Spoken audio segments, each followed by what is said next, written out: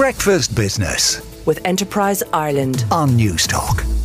Cliff Taylor in the Irish Times reports that corporation tax receipts fell sharply in August, down €1 billion on the same month last year, raising fears about the volatility of this key source of revenue to the Exchequer. The Minister for Finance, Michael McGrath, warned that the figures are a reminder of the underlying vulnerabilities that still remain in our public finances.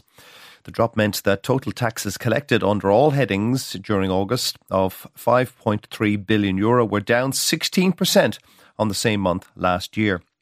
However, there had been a surprise boost in corporation tax in August last year, so it was unclear whether the latest figures are a cause for concern in the months ahead.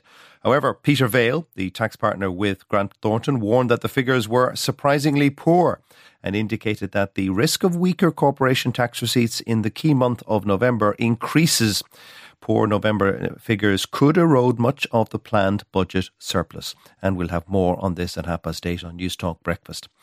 Caught Caden in the Irish Examiner reports that service businesses continue to pass on operating costs to consumers through higher selling prices last month, as inflation rose to 4.9% in August compared to 4.6% the previous month. Inflation has cooled from the levels recorded last year, but Irish service businesses raised their selling prices at a faster pace midway through the August quarter, despite input costs easing for the second month in a row to the slowest in 28 months, according to a leading survey. The AIB Purchasing Managers Index for the service industry showed that respondents to the survey said that they were still battling high operational costs and wage pressures, which drove higher selling prices.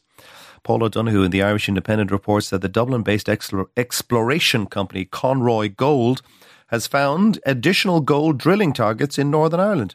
The firm announced that it has just completed 6,000 metres of drilling in the first phase of its joint venture programme with Demir Export, one of Turkey's biggest miners. In return for providing €9 million to fund Conroy's drilling exploration programme, as well as covering all the costs to bring any subsequent developments to shovel-ready status, Demir will take a 57% stake in the projects.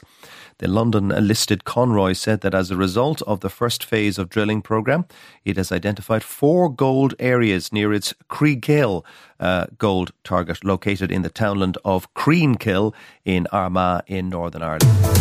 Breakfast Business with Enterprise Ireland on Newstalk.